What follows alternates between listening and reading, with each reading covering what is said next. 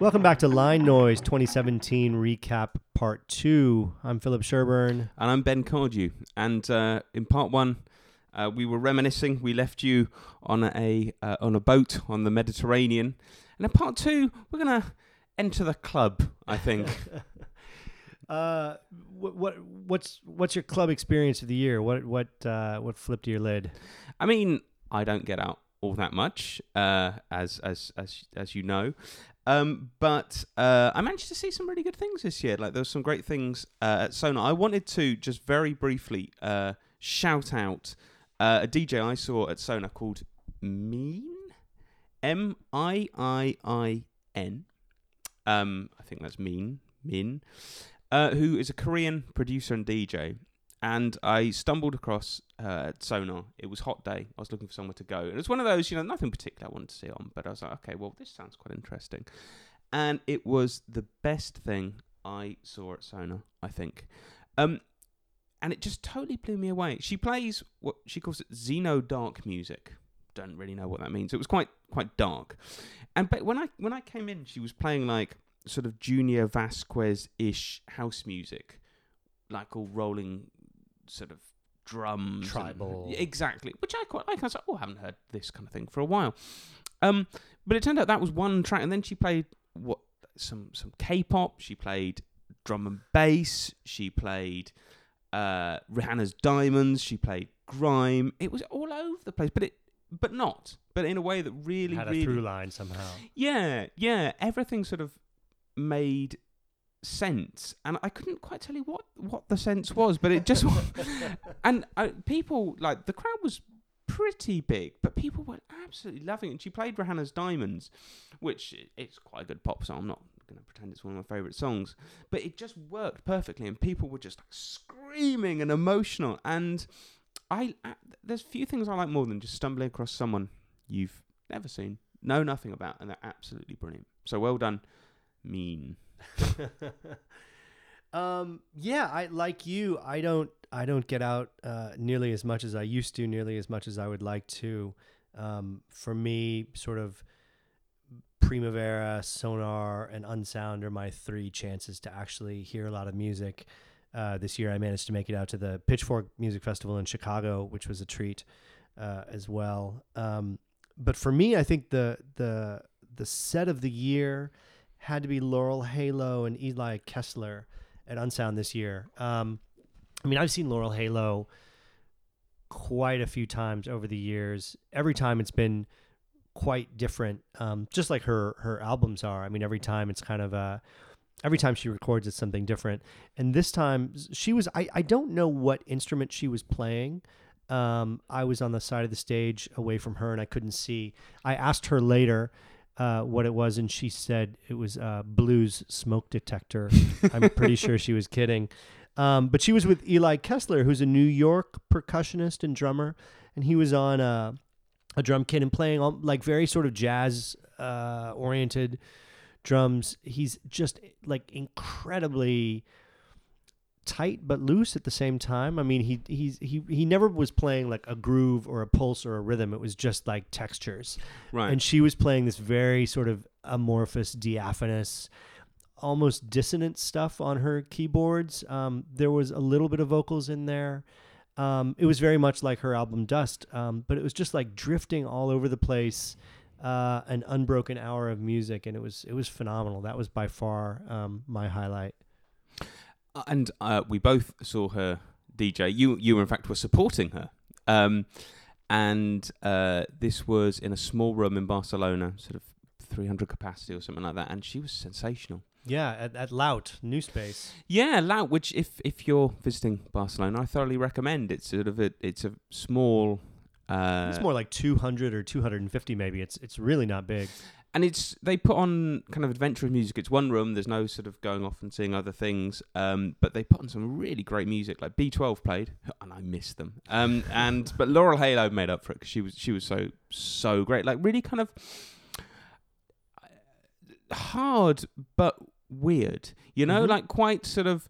It felt, a lot of it felt quite British. A lot of like weird British productions. Sort of quite like post dubstep is a horrible word, but you know what I mean, like those weird bassy sort of things. Well, you can really hear her hyperdub affiliation in Yeah. her DJ sets because she's playing a lot of that kind of music. I mean, not just what's on the label, but kind of everything within that orbit. You know, these sort of like 135 to 140 BPM, a lot of kind of broken beats and sort of Afro beats and UK funky. The only track I knew was Nydia, formerly known as Nydia Minaj, her song Underground off the Portuguese label Principe. Which was like, oh, I've never heard anybody DJ that out before, but it made perfect sense in that set. Well, actually, she also played one track, bring us back to what we were talking about before. She also played a track from the Sinjin Hawk record, Okay. first opus, which was Nail Gun. Nail Gun. Nail Gun, which I had never heard out before. And again, it's pretty weird, informed by the same kind of things. And it sounded really good, really live, like in a small, intense room. It's just this weird, like kind of out of time, but not. And it was a massive highlight. I thought that was great. I in putting together my list of my favorite online mixes for Pitchfork this year, I included Laurel Halo's Discwoman set in that. I think Discwoman 27, I'm not sure, but it's funny because I heard that before I saw her DJ, and I really liked it. I wrote it up at the time, but I kind of actually made more sense to me after having actually seen her play in a club. It was like hearing the set. Well, I wasn't really sure.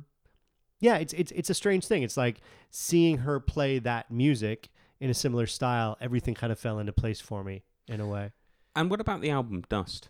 Yeah, it's phenomenal, and it's funny because it did not connect with me at first at all. Agreed. Okay, I'm not the only one. I don't know if part of that had to do with the vocals. I think a lot of it probably did have to do with the vocals, which is not all her. It's also Klein and somebody else. Oh, there's a lot of people on the record. But yeah, I found it off-putting. I couldn't get into it. I couldn't find a way in. It kind of like kept pushing me away, and I didn't go back to it for many, many months. And then really when it came time to be list season again, I put it on almost sort of as out of a sense of obligation, like, well, Right. I should see what this was all about. And somehow it clicked. And I went and I started listening to it a ton. Well, for me, it was one of those records where I could hear there was something, but I couldn't quite get what it was. And it was one of those records that I in no way wanted to review, if you see what I mean, because I knew I didn't quite, I just didn't quite get it for the moment. It needed real time to sink in. And for me, it felt, if I might be slightly pretentious, it felt like a bit like Captain Beefheart and Trout Mask Replica, because you know, like you hear that, like, what on earth is this? But like, there's something in there, and it's almost like, God, I've got to get this something. You know, it sounds out of tune, it sounds weird, it sounds deranged, but it's like there's something. I can just tell there's something. And after many, many listens, it clicks. Or maybe it clicks. Maybe it doesn't. Maybe there's some sort of routine. Or maybe it doesn't always click, but when you're in the right mood, it does. You know, I like the fact that she'll go there, and like she doesn't seem particularly concerned as to like whether you like it or you don't. It's like, here it is. This is what I did. This is, you know, and react as you will. For me, I think the routine was after I'd seen her DJ. I was thinking, actually, I really, really want to get into this album because this DJ set was very similar to my tastes. And I thought, okay. And it was the track Moon Talk. Okay. Which is a fantastic track. But it was the first one to click. And when one track clicked for me, I was like, oh, that's such a good tune. Like dominoes. Yeah. It kind of fell. And then there's Jelly, which is another great track. Mm-hmm. And I ended up really loving it. But yeah, it took a while. Let's listen to a little bit of Moon Talk. Oh my gosh.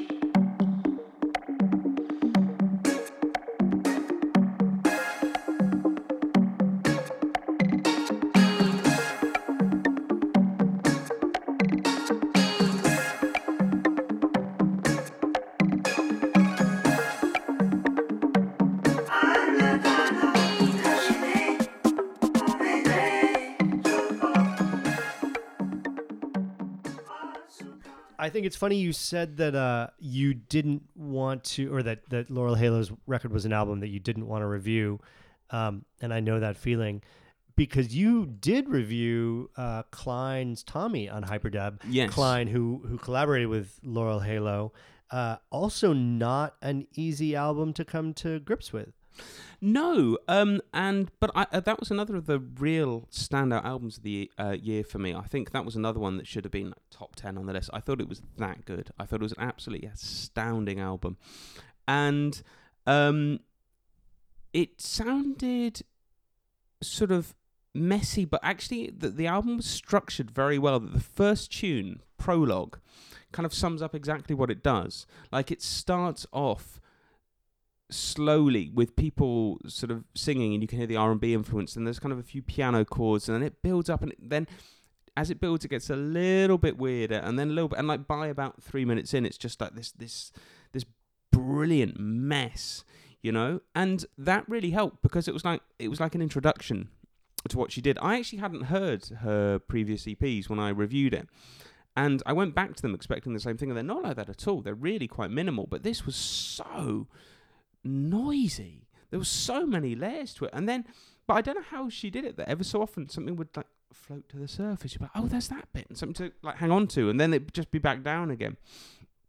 And actually, I was quite surprised that when I reviewed it, somebody tweeted, "I do not like this at all," like, you know, in a kind of good-natured way, because I can sort of understand that, but it didn't feel like that obtuse to me in a way. I found probably after a couple of listens I was into it.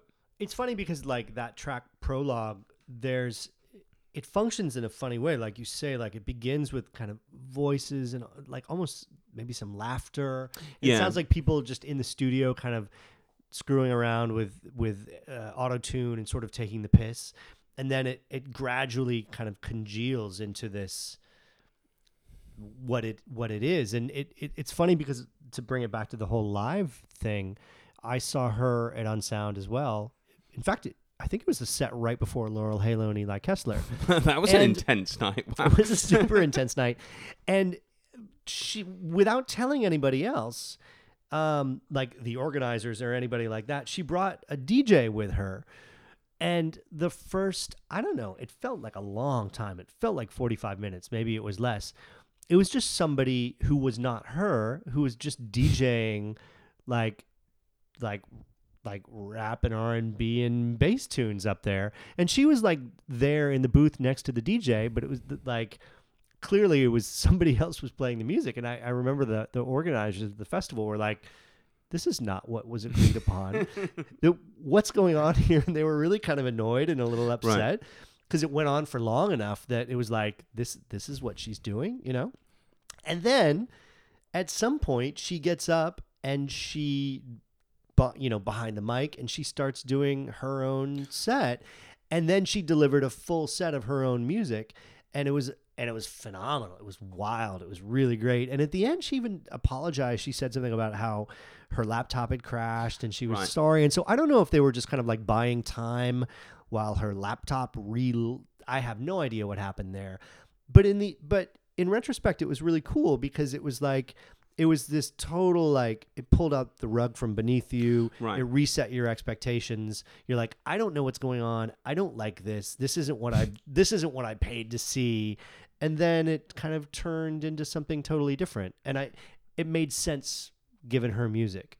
And did she sound like on the album? I mean, can she produce a sound like that live? I don't remember like in detail how it compared to the album. I just remember it being very, strange and enveloping and engrossing, and yeah, it worked. Reminds me a bit of when I saw Lauryn Hill a few years ago, and I love Lauryn Hill, and I was really excited to see it, but obviously she's got a reputation for being quite late, and so her DJ came on right up. No, actually her DJ was about 10 minutes late, but so she was meant to start, let's say, 11:30, and her DJ comes on at 11:40 and starts playing some songs.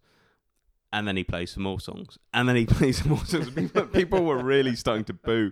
And it was like, he put on Bob Marley and people were like booing. And people were like, Smells Like Teen Spirit. And then like people just boo, you know. And I thought it was going to turn nasty. Smells Like Teen Spirit. I think so, yeah. Wow. It really was. It was the kind of thing that it was sort of meant to be really crowd pleasing, like Bob Marley to a Barcelona crowd. You know, people are going but people was like, no, get off. And then like, I guess the message must have got through because Lauryn Hill then came on, but like sounded really bad. Like she came on, I think, with just an acoustic guitar and played some songs, and you know, not saying anything to the crowd, but it was brilliant. I don't know, like I think in a way booing had really worked because she sounded furious. She was like, "All right, you want some music? Well, here you go then," and like just real fire. Huh. But that wasn't this year, so I don't know what that's doing in our review of the year. But there we go. Well, I mean, we've been talking a little bit about about difficult music, shall we say? I feel like it's only right that we talk about some crowd pleasers right now.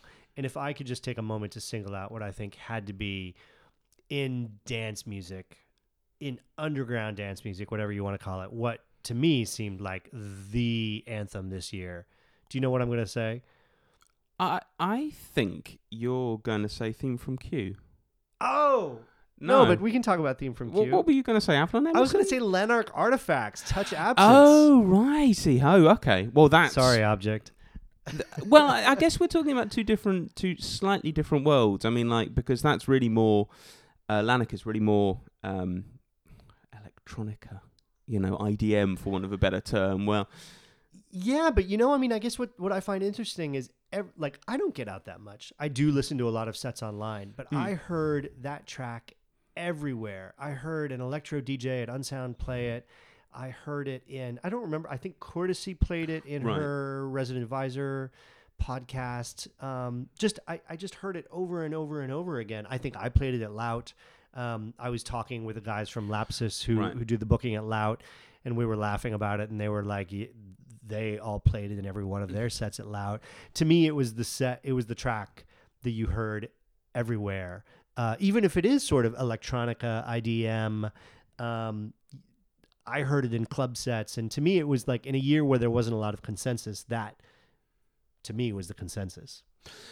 What I really loved about Lanark Artifacts is this year he seemed to step onto another level. Like his first release. Oh no, sorry, I don't have his first release, but the second one, the one I think from 2016 on Lee Gamble's label. Yeah, was okay. Yeah, it was all right. But Whitey's 11 was so good. They were brilliant. Just step up. I mean, particularly Touch Absence, but like all four tracks are brilliant. Like melodically, really good, rhythmically impressive. I mean, I was just totally blown away.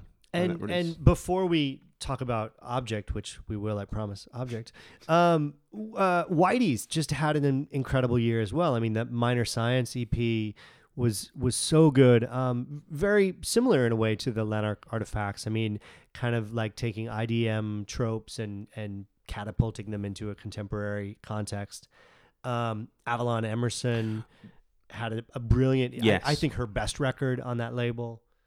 And I was looking at Whitey's. They only released about 5-6 records this year, but they were all really good. Which is the way it's like Trip we were talking about last time. Few records, but each one is brilliant. Each one is like a highlight for the artist. You know, this for me was Avalon Emerson's best record, right? And that was Lanark Artifacts' best record, right? You know, and also last year, I mean, I paid attention to Whitey's. I liked Whitey's, but this year Whitey's became really one of my top labels. You know, I mean, to me, they're kind of a must-hear label at this point, and that was a transformation this year, and I think that's really interesting. And if I mean, one more Fluorescent Rush. I know in previous podcasts I said I preferred the B-side. I'd like to put it on record that I do not. I no longer prefer the B-side. I mean, I love the B-side, but no, I think that's the tune for me. And if we're talking about Avalon Emerson, can I just say her remix of Slow Dive, Sugar for the Pill, was my remix of the year. I don't often have a remix of the year, but this year I had one, and it was that. But you created the category this year. Exactly, because that was perfect. That was just what I wanted. It was like somebody had asked me, what would you like? You know, you've been good this year. Not that I have, but like if someone said, you've been good this year. What would you like? And I'm like, well, I'd like a remix of Slow Dive that sounds like those remixes by, you know, Global Communication back in the 90s. No, here you go. Magic wand. Yeah.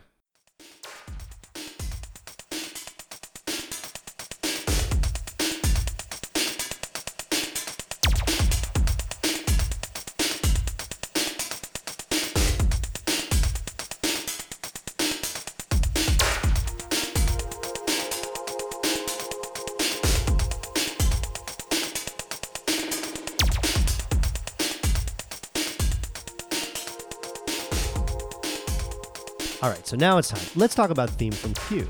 So, as I said, it wasn't my song of the year. We'll get to that later, but it was certainly one of the top 5, and it was just that song that seemed ubiquitous. It was a lot of DJs played it. A lot of people talked about it. It turned up near, rightly, I think it turned up at the top of a lot of people's lists. And I thought it was a really good example of maybe something we've seen quite a lot about this year, which is like slightly weird club music that throws in lots of different strange elements but still really works. I mean, one thing I loved about that tune was it just had these slightly different weird bits. You'd be like, oh, what's that? Bit of drum and bass rhythm? Oh, well, yeah, okay, we'll go with that. And so that for me is why it's kind of felt like that ubiquitous track, you know. It's sort of structured like a DJ set in a weird way, right? I mean, it's like it's not like a lot of club tracks that it's like it introduces the idea and then it just kind of runs through them and repeats them and filters it and whatever. I mean, it's like here's a part A, a part B, a part C. I mean, it takes sort of a journey in miniature. Well, if I remember rightly, it's he's trying to recreate. There's a club he used to go to called Q, I guess. I read about this. I've never heard of that place when I lived in Berlin. I made me even wonder if they were sort of making it all up. But oh, do you think? No, I mean I don't. I sort of delved into it and I found enough references to it that it seems like it was a real thing. If I remember rightly, the story was that there was this club called Q or something like that, and the owner had made this tune, which was like the theme from Q, that no one. Like they used to play all the time and everyone went mad, but it was never released and now has been lost or something like that. And he was trying to recreate it. It sounds very like Borgesian, really, when you get down to it. I hope it's true. I really, really like that idea. And I think if I remember rightly, he was saying, and that was what the club was like. They would play a little bit of this, a little bit of that, you know, it'd be a little bit weird. It wasn't like all four to the floor. There'd be some break beats. And yeah, he just tried to recreate that. And I mean, I hope it's true, but if not, it's quite a nice tale for, you know, a backstory to have.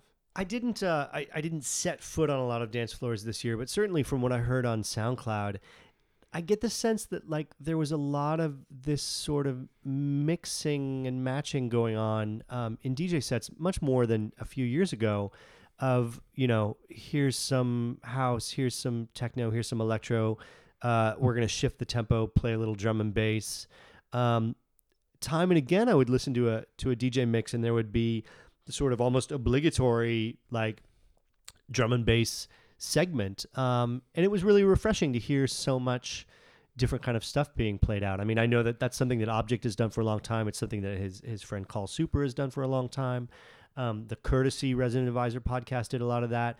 Avalon Emerson had an amazing mix live at Printworks London that was kind of similar. I mean, it's just these sort of switchbacking, sidewinding, stylistic, almost meandering, but in a very entertaining way. See, I love that kind of thing. I used to go to a lot of clubs when I was young. In Manchester, there were clubs. Obviously, there were like house and techno clubs, but there was a club called the Electric Chair, where they used to play a really broad range of music, you know, and they'd get in everyone from like drum bass DJs to Carl Craig. And I really enjoyed that. And I kind of miss that. Sometimes when I'm like at a night that's just all 4/4, I think, oh, come on, just I'm throwing something a little bit different, you know? Because I miss the idea that, you know, you can jump from styles. It doesn't have to be in another room. You're not going to alienate people. And actually, one thing I liked about Theme from Q being so big is like, it's quite weird. And yet it was the song of the year, and yet it was ubiquitous, you know? It wasn't some like minimal, repetitive... frankly, rather dull anthemic tune. It was odd. Yeah, totally agreed. Maybe this is a good place to jump over to talking about sort of my obsession of the year, only because they kind of encompassed a lot of these ideas also of the sort of the drift, the variety, and that's DJ Sports, DJ Central, and the whole Regelbau crew out of Aarhus, Denmark.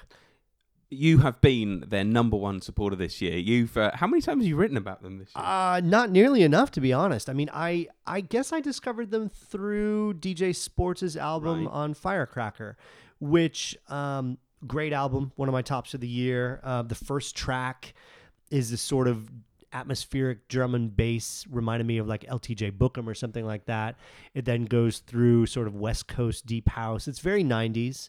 There's some sort of brain dance kind of stuff on there, some stuff that sounds like plaid. And through DJ Sports, I started digging a little more. Accelerator, to their credit, did a great feature on these guys a couple years ago. It's like an 11-person collective from Aarhus, Denmark. Mainly, the main figures are DJ Sports, DJ Central, who is his brother, somebody named CK. There's also, I forget now, Man-Made DJ, and there's some other people in the orbit. Right. But I just started kind of buying up all of their records that I could get my hands on.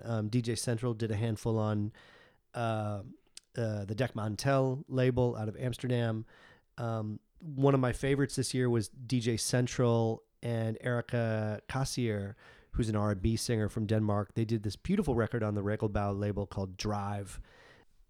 It's this kind of ambient breakbeat tune. Erica de Kassier has these amazing lyrics. Part of you's like Sunday on the highway, trying to get back before sundown ends the day. Everybody loves the sky at twilight. You never gave it much thought. You never gave it one. It gives me chills every time. I love that. And then DJ Sports did this amazing UK garage remix on the flip, which is really, to me, the best like throwback garage remix garage tune I've heard since Mosca's Backs. Just like textbook, absolutely perfect two-step tune. DJ Central also did, he remixed Erica de Cassier's group St. Cava, a tune called Deeper. He did this amazing sort of freestyle meets electro remix, SoundCloud only thing. They were just all over the place. DJ Central also did like an ambient house record as Olo, O-L-O.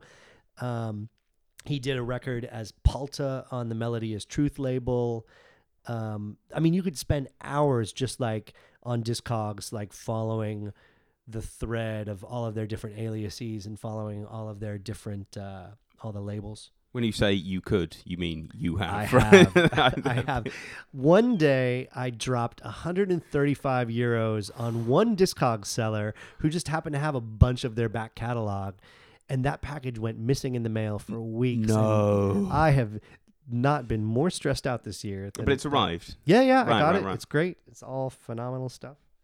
One of the things I like about them was the way in which they formed. They sort of, if I remember rightly, they were people who were going out and kind of friends, and they kind of got together in that way. And was it to put on nights? Was it to distribute? They were buying records on Discogs. Right. They started a Facebook group to like share the postage, basically, so that if one of them was like ordering records from Clone in the Netherlands, then somebody else would like put in, and then they'd all split the postage, which is really nice, isn't it? I just love that that they got in from that into making records. And actually, I really liked a lot of just the variety. That it would one day be like this West Coast house thing. You'd be like, oh, not many people are doing that, and then like LTJ Bookham as drum and bass, then UK garage, and then the latest one is like free jazz, like straight up free jazz.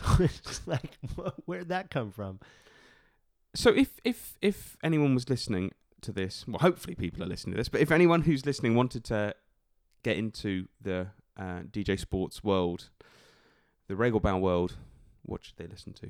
Well, I did a primer on Regelbau on Pitchfork earlier in the year, and we'll throw up a link on our socials so people can read it. And that's got a rundown of kind of all what to me were the top tracks this year, the top records that people should check out. But DJ Sports and DJ Central are sort of ground zero, and work your way out from there. Shall we listen to? Let's listen to a little bit of Drive. There we go.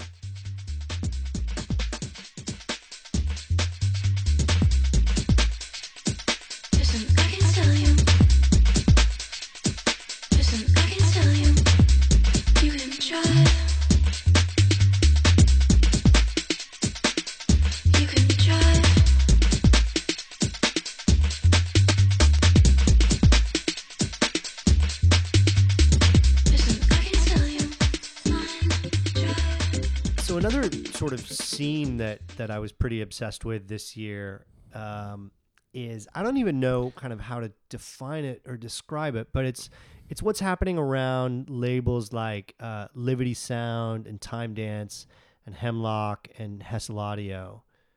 Yeah, this is the difficulty. It's not a scene, but it's something. But what is it? Right. I don't know quite how to describe it. I mean, you talk about those labels, talk about people like Joe and Bruce and Paris and Ploy and people like that. But that's not a very catchy name for a scene, isn't it? People. And what I find interesting about, I mean, it's rooted, or a lot of the labels are rooted in Bristol, although it's not. I don't think it's an exclusively Bristol thing.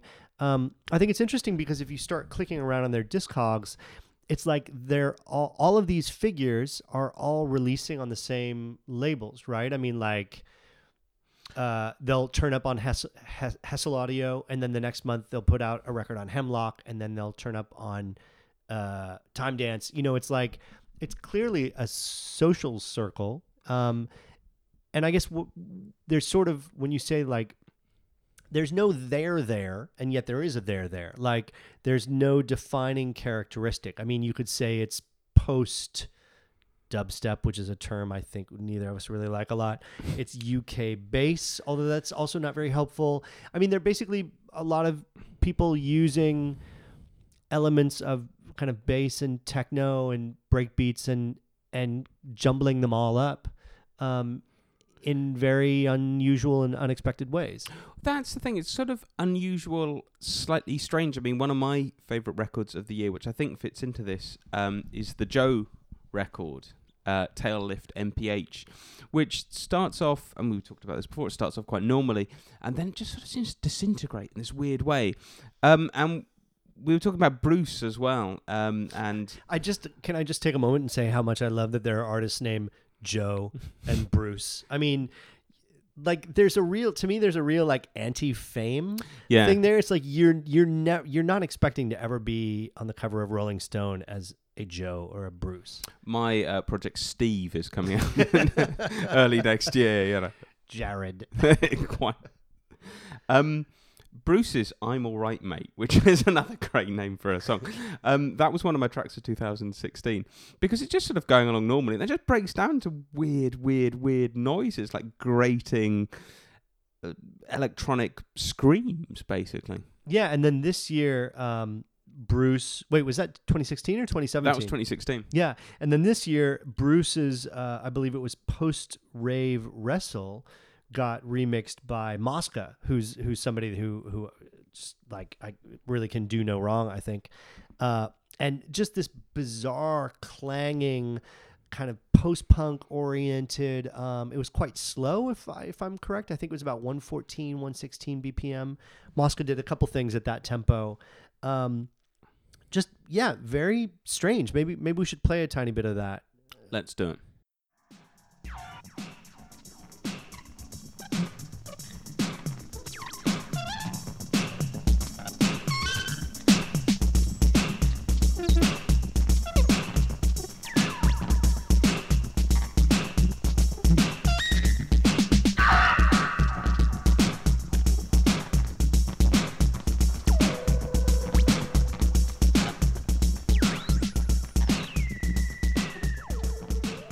So we're talking about this scene that's not a scene around Hessel and Liberty Sound and Hemlock and Time Dance. Some older people, obviously, or more established artists like Pearson Sound and Untold and Hodge.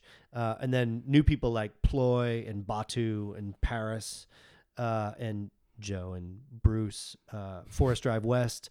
To me, this was really like one of the most consistently exciting corners of the scene this year.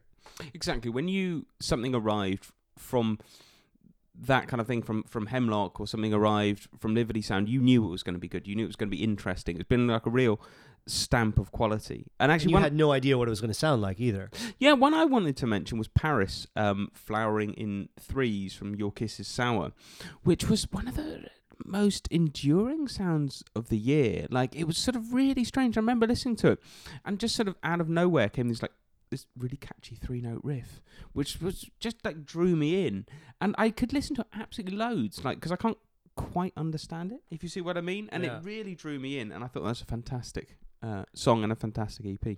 I thought that I sort of thought that I had Paris nailed down. I had in my mind he was this sort of like linear, sort of like Forest Drive West or Batu. They have to my mind a very like long, linear, repetitive kind of thing going on. And then Paris just very recently put out a new record on the Trilogy tapes. I think it's called Two Vultures. That was not at all like I thought he was in my mind. And it was like there was one track that's kind of dub reggae and just really all over the place. And yeah, I like the fact that I keep being, they keep kind of flipping up my expectations. Well, it was great to see such strange things. And actually, some of these we were talking about polls earlier, some of them were quite near the top of a few of the polls. Like I think the Mixmag poll had a few of these, win the Fact poll as well. And it's great to see such really quite strange music do that. So talking of polls, I want to talk about my number one track of the year. Which is Charlotte Gainsbourg's Deadly Valentine. It was one of those tracks that you hear it for the first time, you just press repeat and press repeat and press repeat and I wasn't happy till I heard it about 8 times, and then I still went around the house singing, and I love it when songs like that arrive. It's one of those songs that it's produced by Sebastian of Ed Banger, whose records I used to really like. They were quite sort of strange, abrasive records, awfully quite cut up in a sort of not exactly Todd Edwards style, but like micro sampling, but again, quite an abrasive way. And Charlotte Gainsbourg, I've really enjoyed her previous solo albums. She had, songs on there written by Air. There was one that had songs by Beck on it. This one she started songwriting, and she got Sebastian to produce most of it. And basically, what a big fan I am of like French touch house. And it has that sort of ticking disco drums, the synth riff, and kind of a bit of filtering. And over the top, there's this brilliant pop song, really dramatic, really kind of like, oh, the world is at an end, but we've still got love. I mean, that's not what it's about at all, but it's it just feels like that. And I kind of reviewed it, and I compared it to a really good actor, which she obviously is a very good actor, because she doesn't do that much, but she manages to convey lots of emotion by sort of small inflections of her voice. And actually, it's one of those songs that I could listen to the instrumental by itself for days on end, but actually when you add in the vocal, it takes it up a whole nother level, and it's brilliant. And it was my track of the year just because it was probably the track I listened to most. I just wanted to keep listening to. I don't think I heard that album at all, even though it was recommended to me, and now you're really making me want to go investigate that. Listen to that song. I mean, the rest of the album's pretty good, but that song for me is the absolute standout. Let's give it a tiny bit here.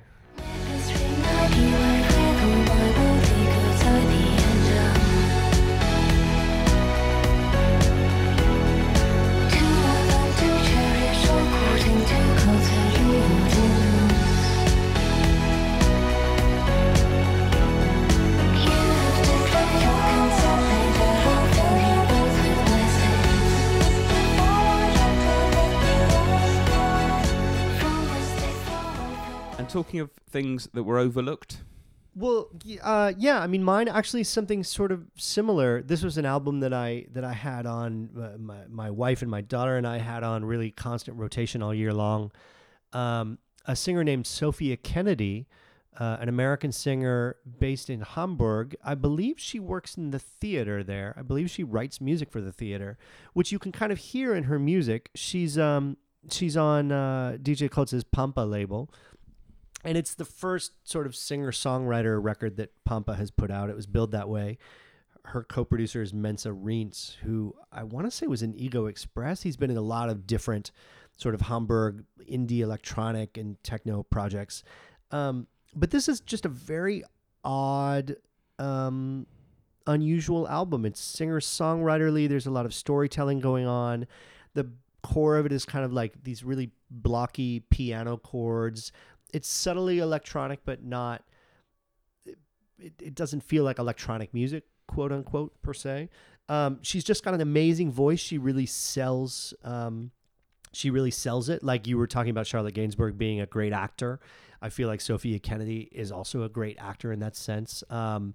She has really great lines like being lonely makes you special, but being special makes you lonely too. Just great little sort of bon mots, and it's a phenomenal record that I didn't see on many lists. Although I did turn a fair amount of people onto it, which made me very happy. Why do you think it was overlooked? Was it? Do you think it was because it was on Pampa maybe and people weren't expecting it? Maybe for the people that listen to Pampa, it wasn't what they were expecting and it wasn't what they were looking for. And I also just think there's so much music out there and I don't think it traveled any further. I get the sense these days, I mean, I don't remember who did the publicity for it, but you know, there's just so much music out there. It's so hard to get it in people's ears. And I think if it's not one of the really big names or it doesn't get put on a Spotify playlist that then helps it become massive, I think it just disappears. You know, there was a singer-songwriter, really a folk record this year that I was really into, a singer named Shannon Lay that Kevin Morby put out on his label, that I won't really get into here because it's not at all electronic. But it was a brilliant record. I mean, by like one of my top 3, nobody talked about it. Nobody, because it just, I think sort of the hierarchy of what gets talked about is getting more and more rigid. But do you know what? This is one of the reasons why I like end of year polls. And to bring it back to this is because I, probably like you, I read a lot of end of year polls, because I really like them. And what I find is that there's almost like a force that when you see something is mentioned in a lot of them, it makes you go back to it, or it makes you investigate it for the first time. Because to be honest, there's so much music around this. I read so many reviews that even if something gets a really good review, you might not listen to it, because you're like, well, it's just not. Whereas if something is in enough polls, if you see what I mean, Fact is into it, and Resident Advisor is into it, and Pitchfork is into it. You're like, oh, or NPR, especially when you get out of sort of the electronic realm, right? I mean, when you start crossing national borders and style borders, that's when it gets interesting. And there have been 2 examples of this year, things that I've sort of have pricked my interest, but then seeing them lots of polls made me think, right, I've really got to get into these. Is Kelly Lee Owens, who suddenly seems to be in everywhere, suddenly at the end of the year, and Octo Octa. Interesting. Which a really great record, which I didn't spend as much time with as I would like to at the time, and have been going back to more since I saw it on the list. Well, it passed me by, but then I saw it on enough lists and I was like, oh, actually, no, this sounds like the kind of thing I would really like. And so I'm going to check it out. Kelly Lee Owens as well. The system works, people. In the end, yeah. I guess that brings us to the end of our 2017. It does indeed. If you were DJing at a party on 31st December, the bells chime, you eat your grapes, that's what they do in Spain, what song would you put on? I think it's going to have to be... I'm going to go with Regelbau Collective. I'm going to either go with the St. Cava Deeper remix, the DJ C's Car version, or DJ Central and Erica DeCassier Drive DJ Sports Club mix. Beautiful. What about you, Ben? I'm going to go for Nabihah Iqbal, Saw You Again, because at the end of the year, it's one of those songs I've been obsessed with, and it just reminds me of being in clubs when I was 16. So like 3 years ago? Yeah. And I would just put it on and I would just leave the decks and just go and have a shuffle in the corner, very happy by myself. And if no one else likes it, I wouldn't care. For those 4 minutes, I would be in heaven. Well, let's put that on and we'll all shuffle out together. Thanks for listening, everybody. And Happy New Year.